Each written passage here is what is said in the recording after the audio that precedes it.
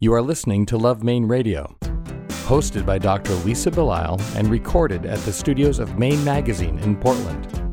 Dr. Lisa Belisle is a writer and physician who practices family medicine and acupuncture in Topsom.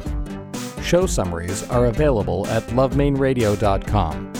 Here are a few highlights from this week's program. I'm very delighted about this choice. I think that you're only as healthy as your least healthiest person, and it starts with good education at an early age. And not only are we helping the children, we're trying to help the parents realize what their children can be with positive steps and positive nutrition and good physical activity. That's a pretty big program that involves not only just recycling bottles, we compost, recycle cardboard, we shuttle people, bike valet. You know, it's a much larger program than just picking up plastic bottles. This is Dr. Lisa Belisle, and you are listening to Love Maine Radio, show number 305, Maine's TD Beach to Beacon, airing for the first time on Sunday, July 23rd, 2017. This year, on August 5th, will be the 20th running of the TD Beach to Beacon 10K road race in Cape Elizabeth. This event attracts elite runners from around the globe, as well as recreational runners from across the country. Today, we speak with race founder Joan Benoit Samuelson, winner of the first women's Olympic marathon in 1984. We also speak with volunteer coordinator Maya Cohen and her husband, Dr. Mylan Cohen, who cares for race participants, when necessary, in the medical tent. Thank you for joining us. Portland Art Gallery is proud to sponsor Love Maine Radio. Portland Art Gallery is the city's largest and is located in the heart of the Old Port at 154 Middle Street. The gallery focuses on exhibiting the work of contemporary Maine artists and hosts a series of monthly solo shows in its newly expanded space, including Ingen Jorgensen, Brenda Sirioni, Daniel Corey, Jill Hoy, and Dave Allen. For complete show details, please visit our website at artcollectormaine.com. It is my great pleasure to have with me today Joan Benoit Samuelson, who founded the TD Beach to Beacon 10K road race to benefit children's charities in Maine. This year on August 5th, the TD Beach to Beacon 10K road race will celebrate its 20th anniversary. Thanks for coming in today. It's my pleasure. Thank you. You grew up in Cape Elizabeth, and that's now where this race is being held. How much running did you do in Cape Elizabeth when you were there? I did enough running in Cape Elizabeth for the Department of Public Works to give me a little bit of a hard time, just in jest, but I put in a lot of miles in Cape Elizabeth, and I always thought they were some of the most beautiful roads in the world, and dreamed of bringing a road race to my favorite roads in my hometown of Cape Elizabeth, and that was really the impetus for the founding of the TD Beach to Beacon 10K. And it's a beautiful point-to-point race. I mean, you've got beaches, you've got the lighthouse. I mean, I really can't think of another race in Maine that has quite the scenery that you have. Well, actually, when I was thinking about the race that might be someday, I was thinking about the Examiner Beta Breakers out in San Francisco. And I thought, well, why don't we have an East Coast version of that race? Now, we're on a much smaller scale, granted, but I like the B2B sort of sound, and so I thought, where can we develop a course that would include the beaches and Portland Headlight? And it became the Beach to Beacon, and it runs from just outside the gates at Crescent Beach to Portland Headlight, so Beach to Beacon. What size of a race were you hoping initially that you would have? I had no idea. I really didn't. I just wanted to give back to a sport and a community that had given so much to me. And when I came into the tunnel in LA in 1984, I said, are you prepared to carry the mantle that will come with a win in the first women's Olympic marathon? And I only had a few seconds to think about it, and I said, well, there's no sense in not trying. And so I came through into the light of the Coliseum, and that was really the moment when I thought, now how am I going to give back? And as I said, I trained on some of the most beautiful roads in the world, and I wanted to benefit children. I knew that because I believe children are our most valuable resource.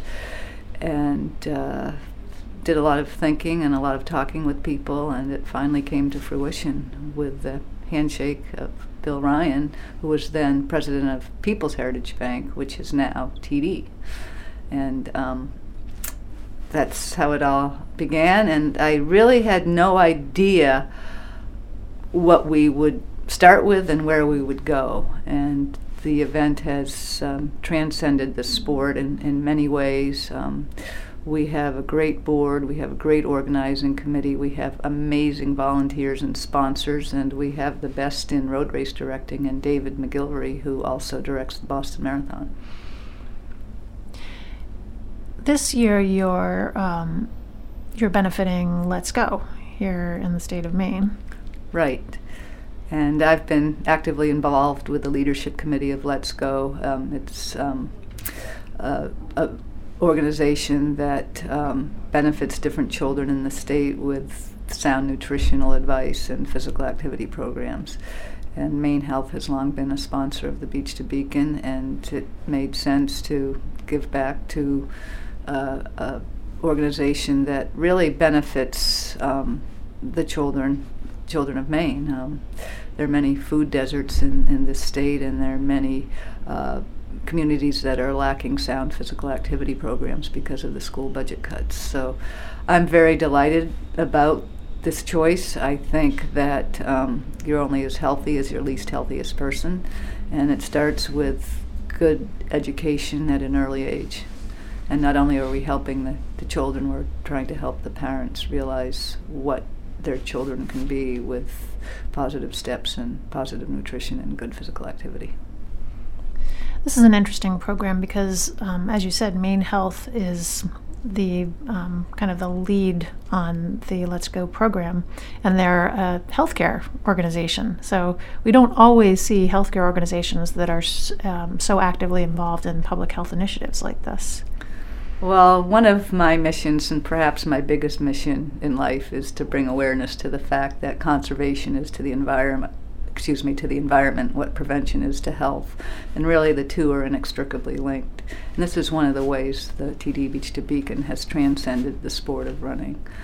For instance, this year, the students at Mecca worked to design a poster that will commemorate the 20th running of the Beach to Beacon. So we try to incorporate the entire Maine community in this one event, and we draw from every county in the state and just about from every state and numerous countries. It's a destination race for many of our runners. When they think of Maine and where they might run, the TD Beach to Beacon 10K comes right to the forefront of their radar screens.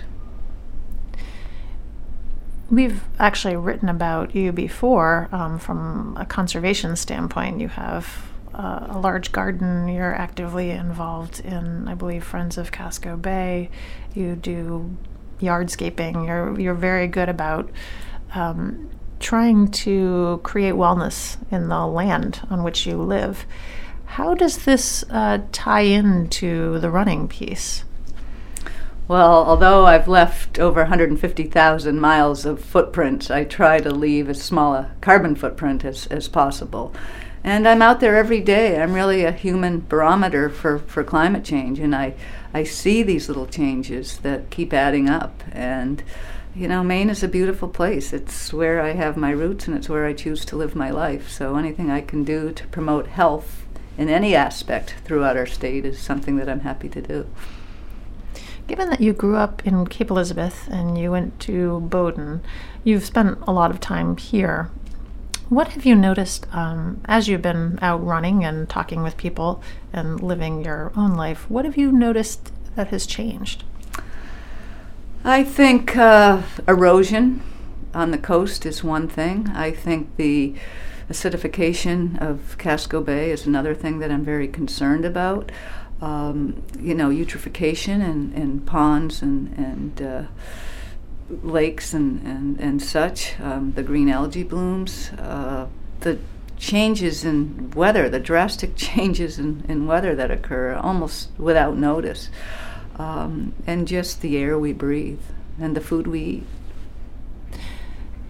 In planning the Beach to Beacon 10K, what types of steps are taken in order to ensure that the footprint of this race, which has lots of runners, is going to be ecologically as small as possible?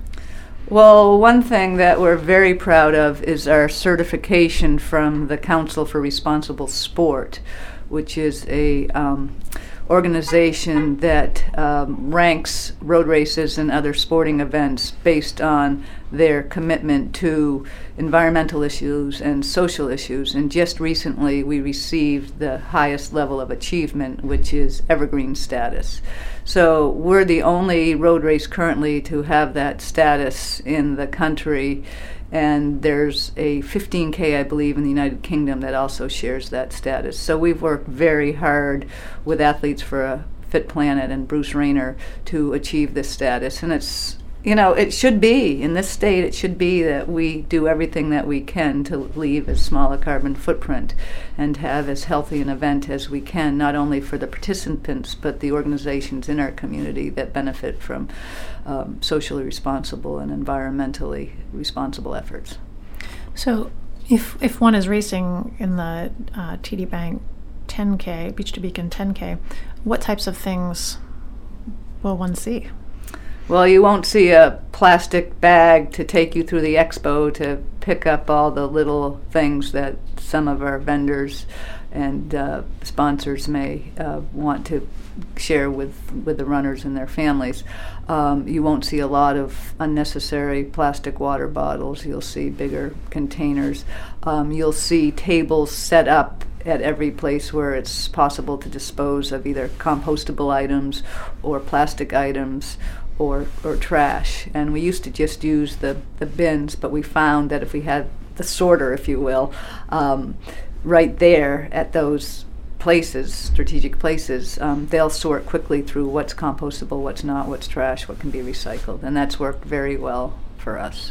So there are myriad of ways in which we can reduce the carbon footprint, and we're all on it, even when it comes to the serving items at our lobster bake and at our volunteer event. The volunteer event takes place on Wednesday night before the race, and the lobster bake is basically a celebration for our invited athletes, our sponsors, our host families, and other people who have really contributed in many good ways to the success of the event.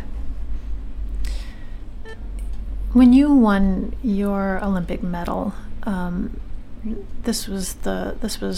were the first. You were the first female to win an Olympic marathon. And I think that the sport has really come a long way. Women in running, it's almost a given now. But it wasn't always that way. No, I recently, just this past weekend, as a matter of fact, ran a race in Washington, D.C. It was the 45th anniversary of the Cherry Blossom 10-mile race. And 60% of the participants were women and 40% were men.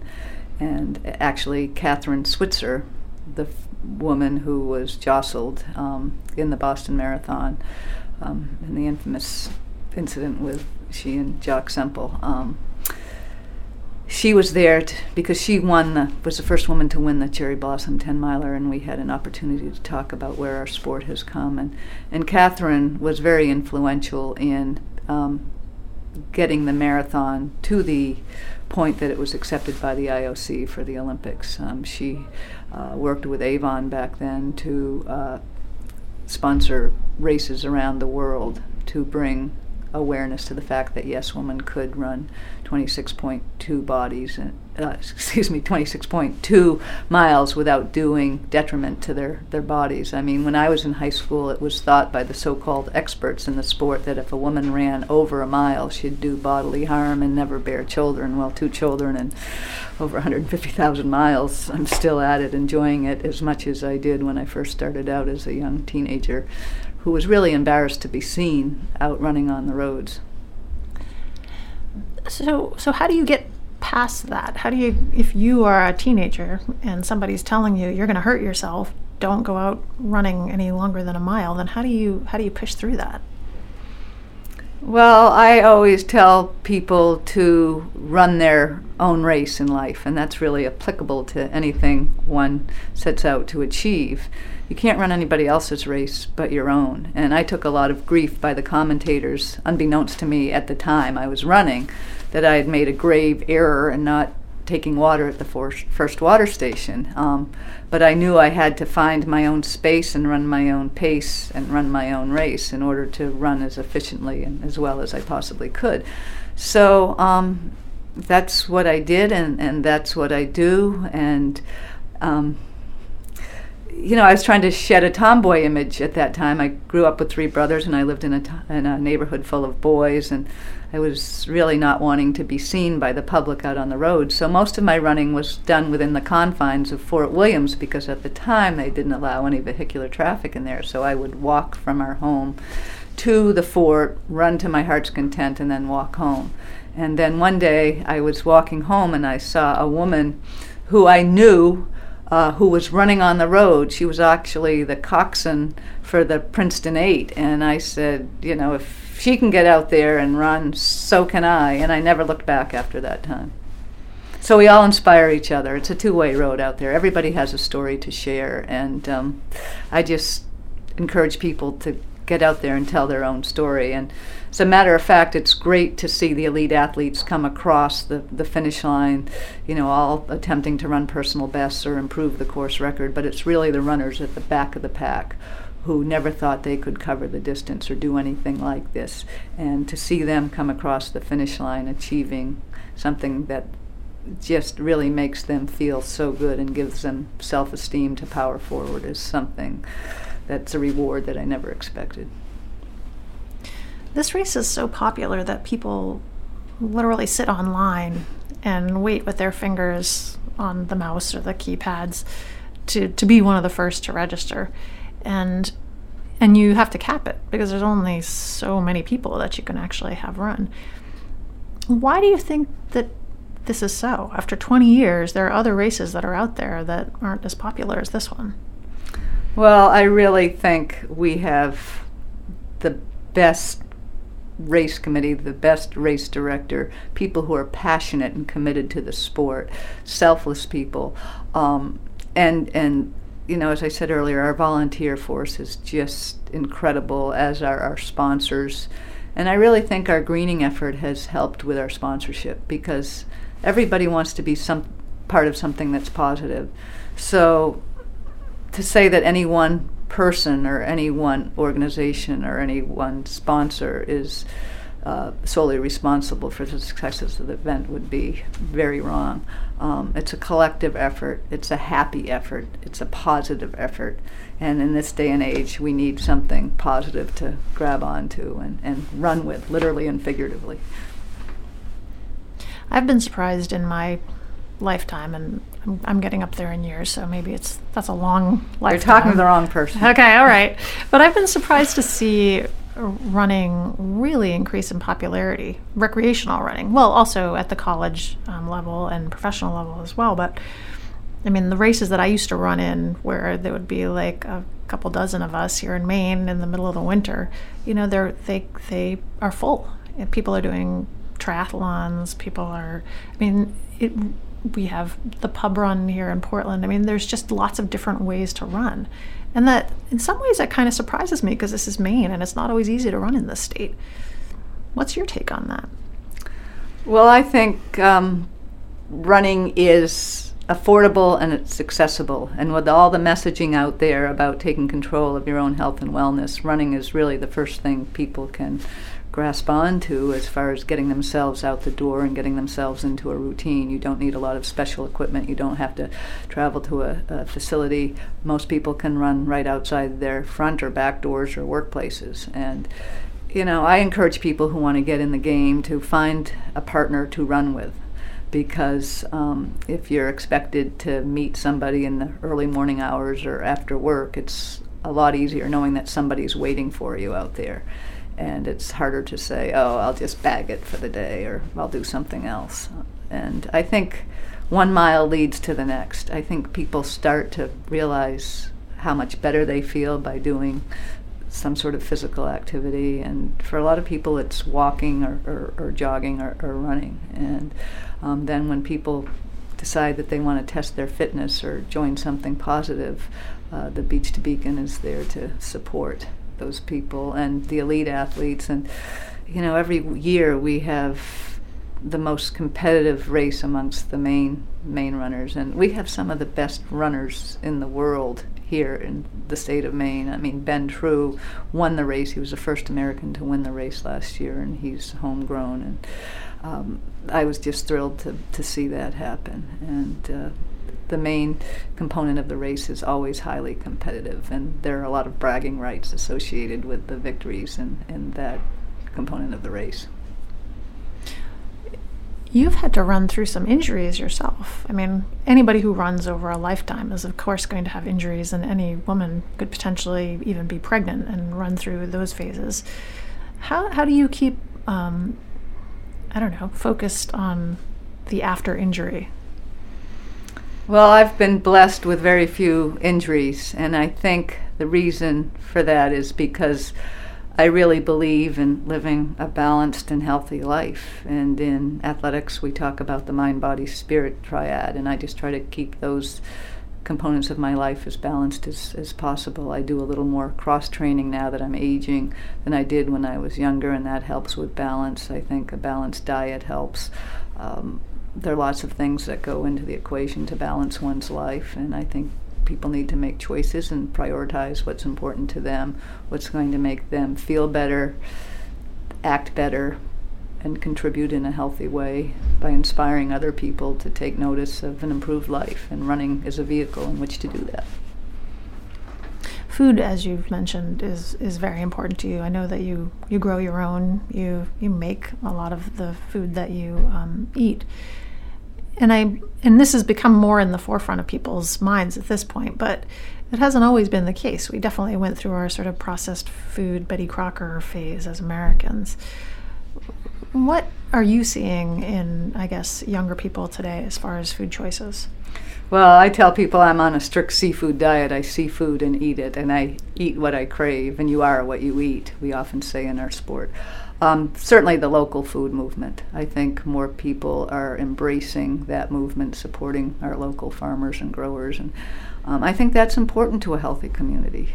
Not just the diet, but supporting those who are trying to make a community cohesive and improving that community as we contribute to the efforts of others. And I love to garden. It grounds me. I love to feel the good earth, and if you will, and going to the garden is something that really helps to balance me and calm my nerves. I mean, I've been known to go out with a headlight returning from a trip late at night just to see what's grown while I've been away, and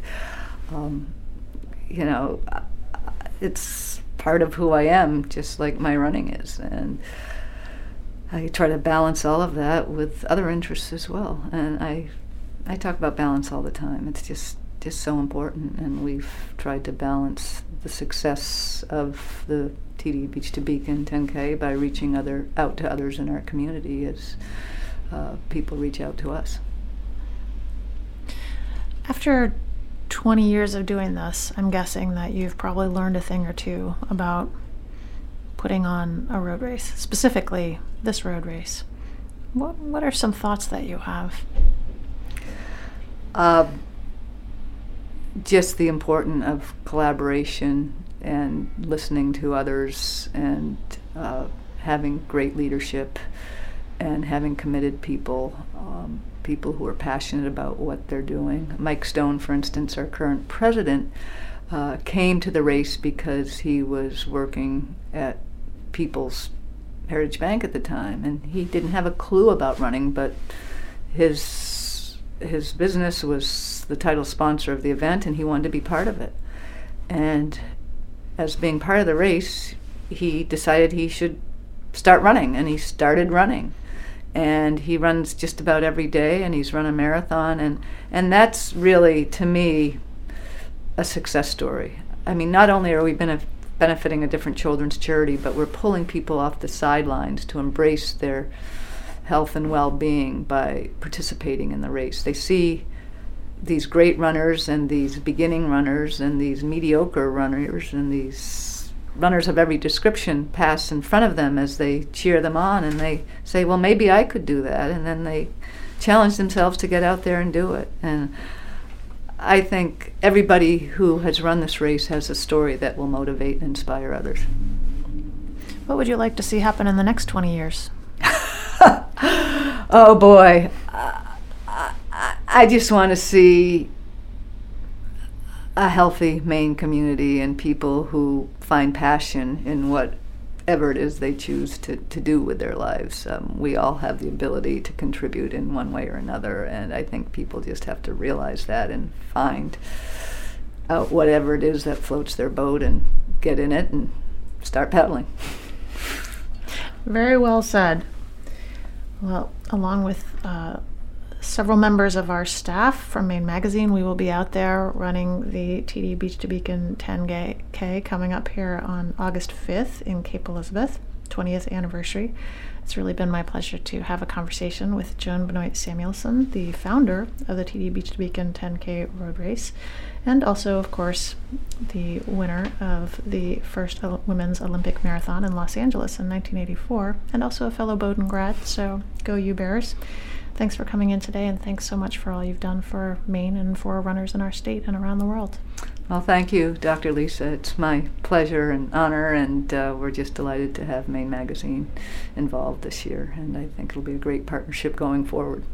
Love Maine Radio is also brought to you by Aristelle, a lingerie boutique on Exchange Street in Portland's Old Port, where every body is seen as a work of art and beauty is celebrated from the inside out. Shop with us in person or online at aristelle.com. Tickets for Maine Live are available now. Maine Live is a day of inspiring talks and stories of grit by the business and creative people shaping the future of our state. Join host Dr. Lisa Belisle and 14 mesmerizing speakers that will inspire conversation and connection.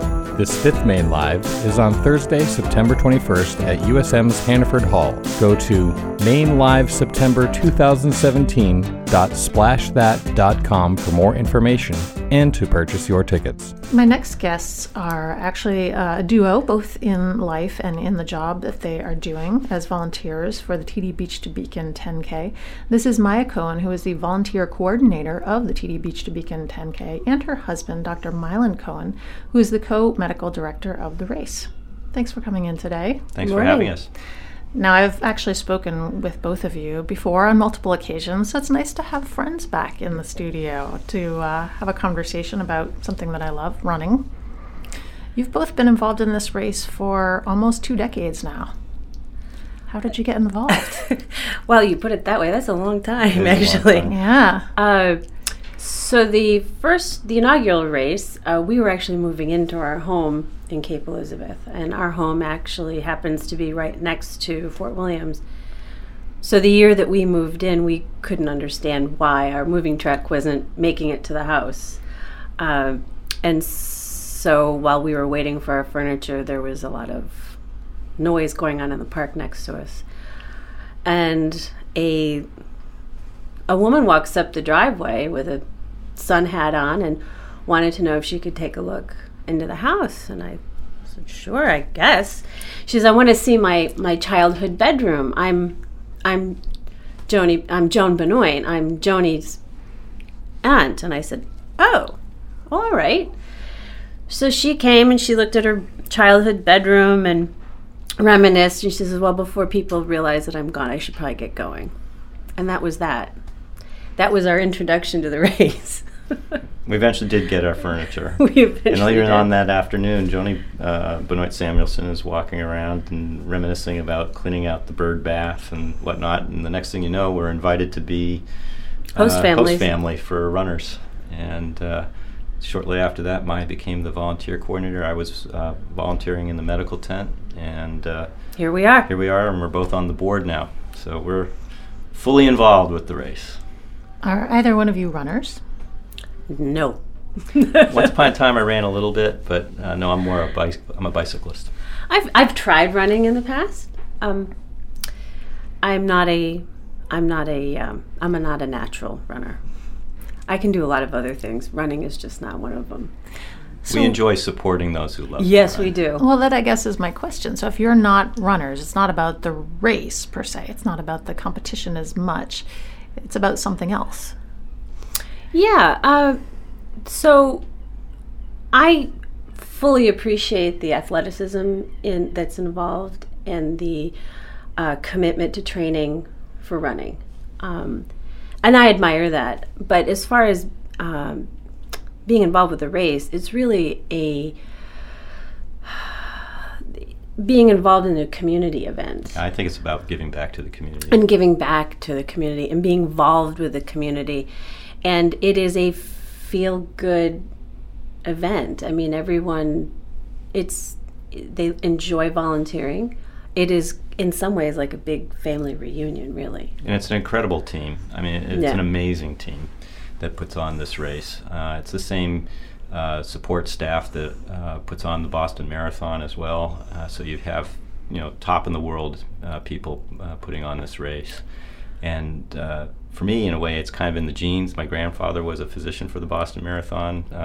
We've since become involved with the Boston Marathon. But I do think it's, the race benefits children's charities across the state of Maine every year.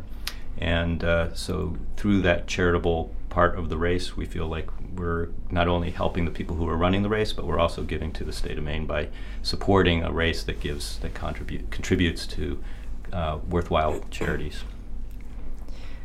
Maya, why is it that, I guess this is a silly question. I was going to ask, why are volunteers so important? But what are the different jobs that volunteers are needed for at this race? Oh, it's not a silly question.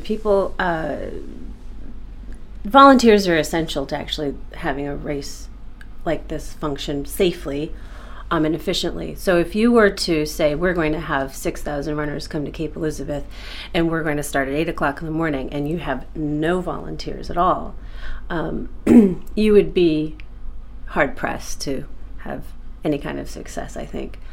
And so the kinds of jobs that volunteers do, they range from helping in packet pickup for the runners, manning water stations, handing out T-shirts, driving buses, help, manage crowds on race day, handing out food, preparing the runner's food tent. We have an outstanding medical team that keeps runners safe. So we have a number of programs that people volunteer for, and really they're essential to making sure that people get from point A to point B. People get to, safely cross the finish line, and we clean the place up pretty darn quick. Yeah, by noon you'd never know there was an event that involves 6,000 runners and 2,000 spectators. Or more, yeah. How many volunteers does it take? So we run about 800 to 840 volunteers every year. It fluctuates, obviously, depending on the year, but that's about, a sweet spot for us is about 800. And do you ever have any difficulty getting that number of volunteers? Some years we do, but we usually manage to get our volunteers by race day, really. We have some areas that have been typically difficult to recruit for, but if we don't have enough people, we have volunteers who say, I can help out when I'm done with this particular job. So everyone is rolling their sleeves up to get the job done. Which are the jobs that people don't like? So I call them, they are not as sexy as other jobs.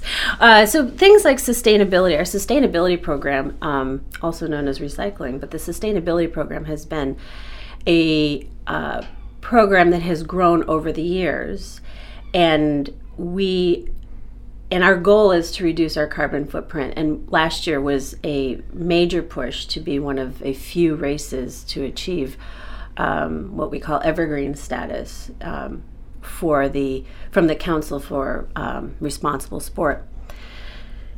That's a pretty big program that involves not only just recycling bottles. We compost, recycle cardboard. We shuttle people, bike valet. It's a much larger program than just picking up plastic bottles. It also has a social aspect. And it also has a social responsibility aspect to it. And the other area is our parking and shuttle program. We have a pretty extensive shuttle bus program that we are able to take runners or spectators from different satellite parking areas and get them to the starting line or getting them to Fort Williams. And it takes a lot of people to kind of get people in the right bus, get them in the right location. And that is, that takes a lot of people as well. They're actually, in some cases, these volunteers who who work in those programs are, in a way, like the first face that people see for the race in the morning. So they're also our ambassadors. It is interesting because this is a point-to-point race versus an out and back. So Correct. The challenges of parking or transportation are going to be bigger than if you just ran one continuous loop. That's correct. That's right. We've entertained over the years having it be a loop, but to be able to start at Crescent Beach and end at the iconic Portland Headlight is just hard to beat. And in order to continue to have that kind of amazing route, we've decided to continue doing the route that we have been. Mylon, you have a master's in public health from Harvard, and you are currently a practicing cardiologist at the Maine Medical Center. So for you, there are some bigger things that must be very interesting about this race as well. Well, first of all, any event like this is really potentially a planned mass casualty event. That's what my colleagues in the emergency medicine field would call it. And so it does take a lot of planning, and you do have to kind of put on a public health hat, work very closely with the professionals in the fire department and the police department, town officials, in order to make sure that things are as safe as possible, not only for the runners, but also for spectators and volunteers. We're also now getting more into looking at the processes that we use to treat runners, and we're looking more at potentially even doing some research so we can learn from these processes and help other races.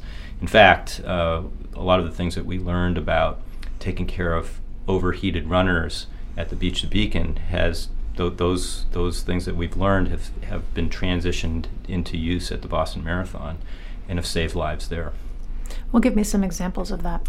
So if we have a runner who overheats and has a core temperature that may be life-threatening at 109, we take that runner and we put that runner in basically a tub of ice water and cool them down as quickly as possible. They're actually going to do a lot better having that happen in the field in our medical tent than being transported to the hospital. And so those people in our community who might subscribe to the Boston Globe or follow the Boston Marathon last year, there was this amazing photograph on the front page of the Globe of a runner being carried across the finish line. He had collapsed like 200 feet from the finish line, and we treated him, and he had a core temperature of 109. Now, I'm not violating any patient confidentiality here. He gave a full interview and recounted all of this to the Boston Globe. But what's really amazing is that he came back this year to the Boston Marathon medical team and spoke in front of an audience of nearly 1,000 people, thanking them for what we had done for him, and just recounting what it was like to be carried across the finish line, get cooled, and then to recover in the hospital after that. So I think that the processes that they used at the Boston Marathon weren't always the same, and that's where our knowledge here at the Beach to Beacon really has helped another race. There's a broad range of wellness that people who decide to enter the TD Beach to Beacon 10K have. Some people are, maybe they run only once or twice in the weeks before the race, and some people are high-level athletes. So I would imagine that there's a range of issues that you're dealing with having to do with people's kind of innate health. Yeah, their innate health and their fitness. You're exactly right. There are some people who get out there and say, well, it's just 10K. I can do this. I don't really need to train for it. Which is 6.2 miles. That's right. Just for people who aren't thinking in metrics, but that's yes. Right. And so I think from a public health perspective, I would say you absolutely do have to prepare for this. Depending on what the temperature is that day, you do have to hydrate. Unlike a marathon, electrolyte problems aren't generally the problem. It's more heat. And so you want to dress appropriately as well. I'm amazed how many people come across with wearing black. They look very chic. Black running long pants, black tops that cover their arms, in a black hat. Meanwhile, it's getting to be a pretty warm day with the sun beating down, and I can just pick out those people that we're going to be treating for heat stroke. So I think training, being well hydrated, running within your ability, dressing appropriately, and listening to your body. Those are all things that people can do to help themselves have a really enjoyable day out there on the race course and stay out of the medical tent. Now, we've been talking about weather as it relates to the people who are running the race, but I'm guessing that there is also an impact on the volunteers, Maya. No, there is. I always remind our volunteers during race week that they need to prepare for race day as well. And, we work rain or shine, so I always tell them that. But I also tell them that they also need to dress appropriately. They need to wear, appropriate shoes. I mean, not necessarily sneakers, but something you can be in all day. But they need to hydrate. They need to take care of themselves, because if you don't take care of yourself, you can't take care of others. And so I really make it a point that, you need to take care of yourself before race day. And I also tell people that when you're working with other volunteers, and you see someone struggling, or you see someone who's tired, or you see someone who's not well, you need to take care of your fellow volunteer as well. When I think about 800 volunteers in the days immediately before and immediately after, that's a lot of people to coordinate. How does that work for you logistically? So I am very lucky to work with an incredible organizing committee. And that organizing committee has different coordinators for different areas. And so we'll have a person who coordinates just the water program. And that individual is in charge of that program. And we'll communicate with each other about different difficulties in recruitment or, staffing shortfalls in that program. The Beach to Beacon is very, very fortunate in having an organizing committee that has a group of coordinators that has had exceptionally low turnover. People that I work with today, I worked with when I first started this job 16 years ago. So there's a lot of institutional knowledge. There's a lot of fun. They're like another family too. So I'm very fortunate to work with a group like that. It makes my job infinitely easier, but also a lot of fun.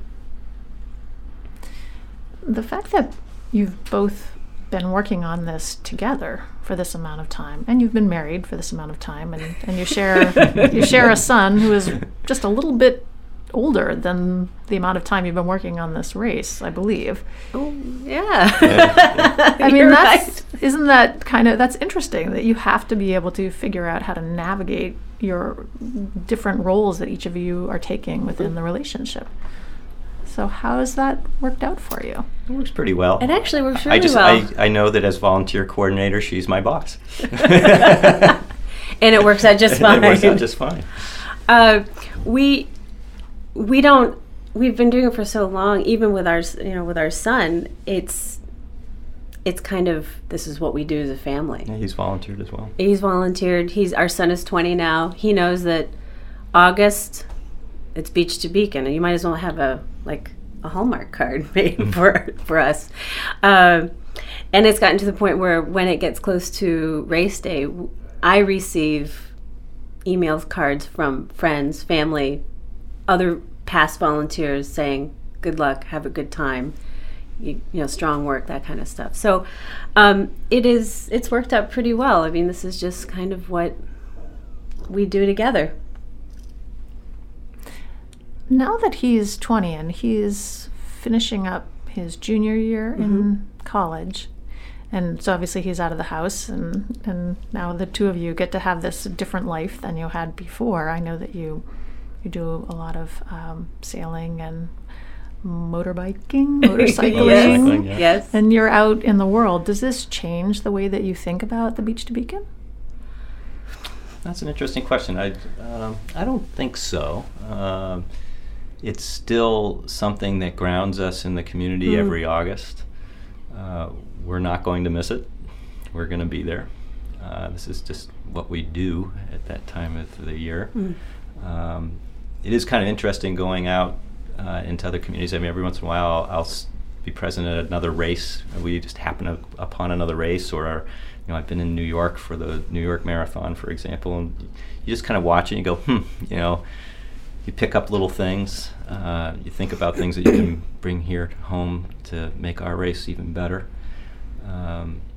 But I think that Maya said it. It's just really become something that our family does. And even though our son is away from home right now, if he were to drop in, he knows what he'd probably be doing if he were here on the first weekend in August each year. Right. I'm interested in, and this is a little bit more of a serious topic, obviously, but given the tragedies that occurred at the Boston Marathon several years ago, I'm interested in how, as volunteers for that marathon, how that changed your perception of the safety of big races like the TD Beach to Beacon. Well, I think we're very fortunate to have an incredible public safety department at Cape Elizabeth. Chief Neil Williams is just an amazing individual, really great depth of experience, obviously huge connections in the law enforcement world, and between the chief and also the chief of the fire department, they have vast experience and do a great job in preparedness. I would say that in the year in the race following the Boston Marathon, security was stepped up exponentially. We still take security extremely seriously. I think it's safe to say that it is something that's kind of in the back of our minds, right, but it hasn't taken over our lives. No. And I think I feel confident in our public safety people to make sure that the race stays safe and secure, and that not only runners but spectators and volunteers can just attend to their duties and not worry about other things that are happening in the world or could happen.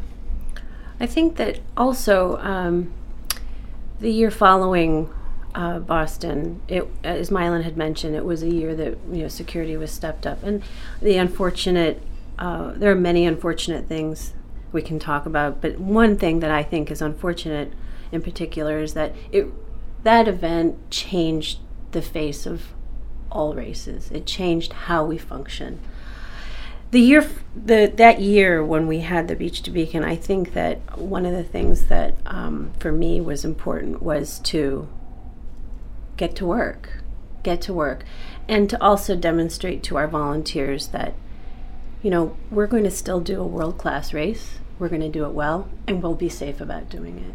Yeah, I agree. I think, and that, I think, for me, I think that gave our volunteers some sense of, okay, let's just go do this. We're going to be okay. Yeah. Every year since, both down at Boston, but also up here, I think has been an affirmation of what is good about people, about what's good about volunteers. It's an affirmation of really positive things that happen in our communities, the positive impact that we can have through putting on an event like this and benefiting various charities. So that's what we focus on, is the positive. Maya, you already introduced the idea of the Evergreen certification. Oh, yeah. Do you see other things changing in the next 20 years of this race? Well, I think that so when we started this race, we thought it was the right thing to just recycle bottles. And then, we were, 20 years ago, we were completely paper-based when it came to applications. And here we now fast forward to now, where we compost and recycle. We do everything online. I think in the next 20 years, who knows where technology will take us, but I do think that the one thing that is really important to this race is its impact on the community, its impact on the environment. And I see, every year we make small improvements, and so, in 20 years, who knows what, what we'll bring, but I can assure you that it will be an improvement every single year. And what about from a medical standpoint? Anything that you're seeing changing? There are a lot of possibilities, just from better communication technology. The Fort Williams is a tough place when it comes to communications. We just want a cell tower that we can reliably get cell service. But no, seriously, we do have new ways of communicating wirelessly there.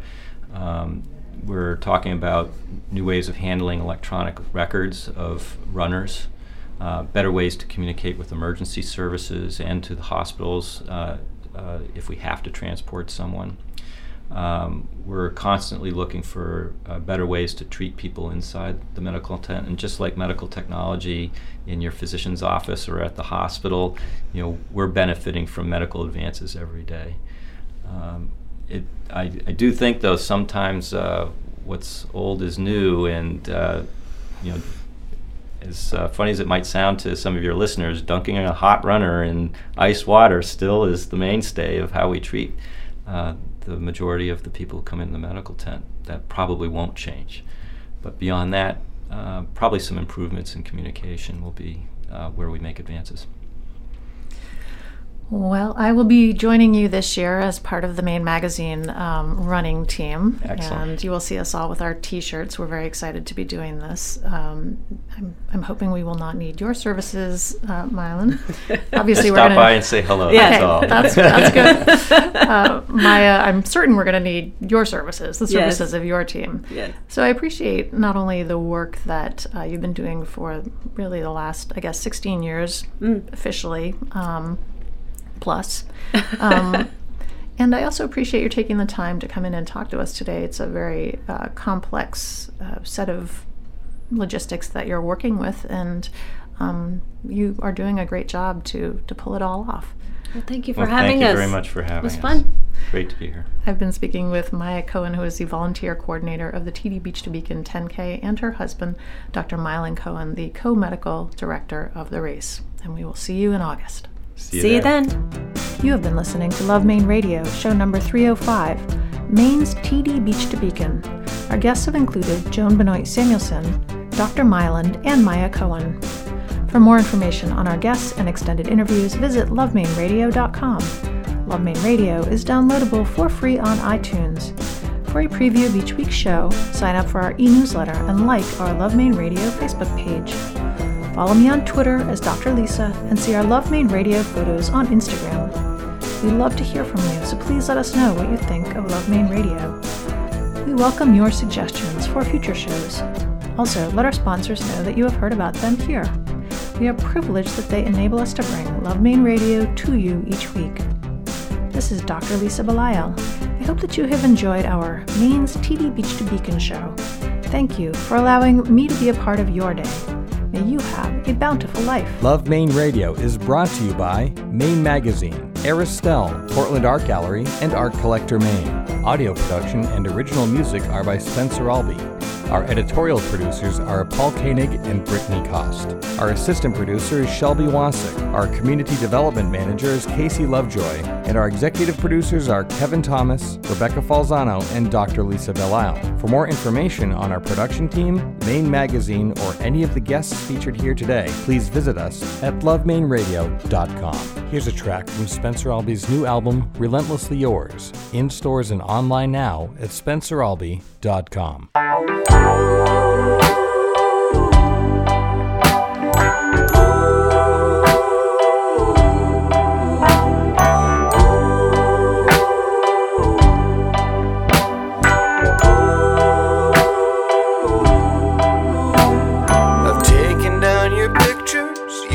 me back my key.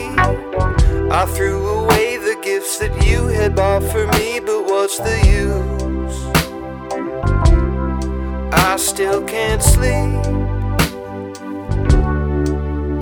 'cause I'm drowning in the thought of you. I can't keep my head up above the sea. I used to think you'd come about, but now I got it figured out. I am giving up the life, the memories of you and I. Too much. Crying on my pillow. Too much. Staring out the window. I'll be moving on, 'cause you're already gone. I tried to make it up to you. There's nothing I can say or do. Too much. Thinking about my problems. Too much. Wishing I could solve them. It's just too much for me to bear. It's just too much for me to bear.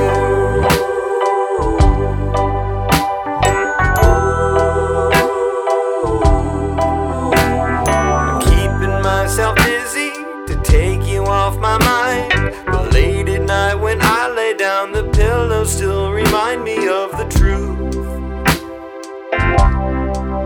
the awful truth.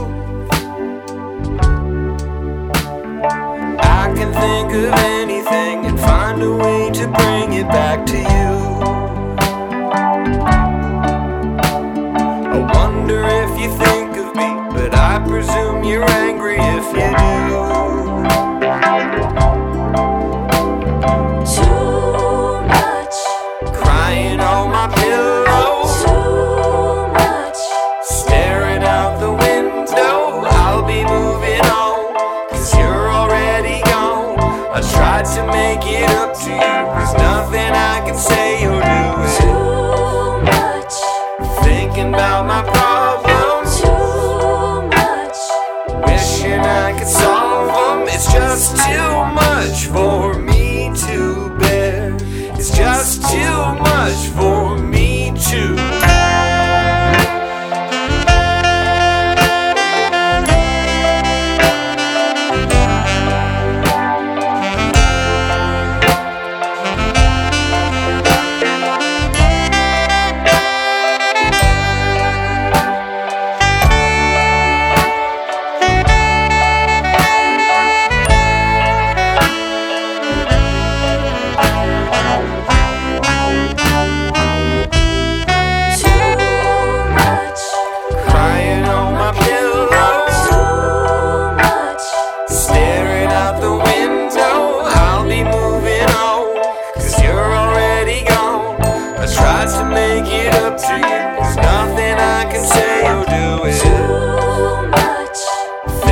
about my problems. Too much.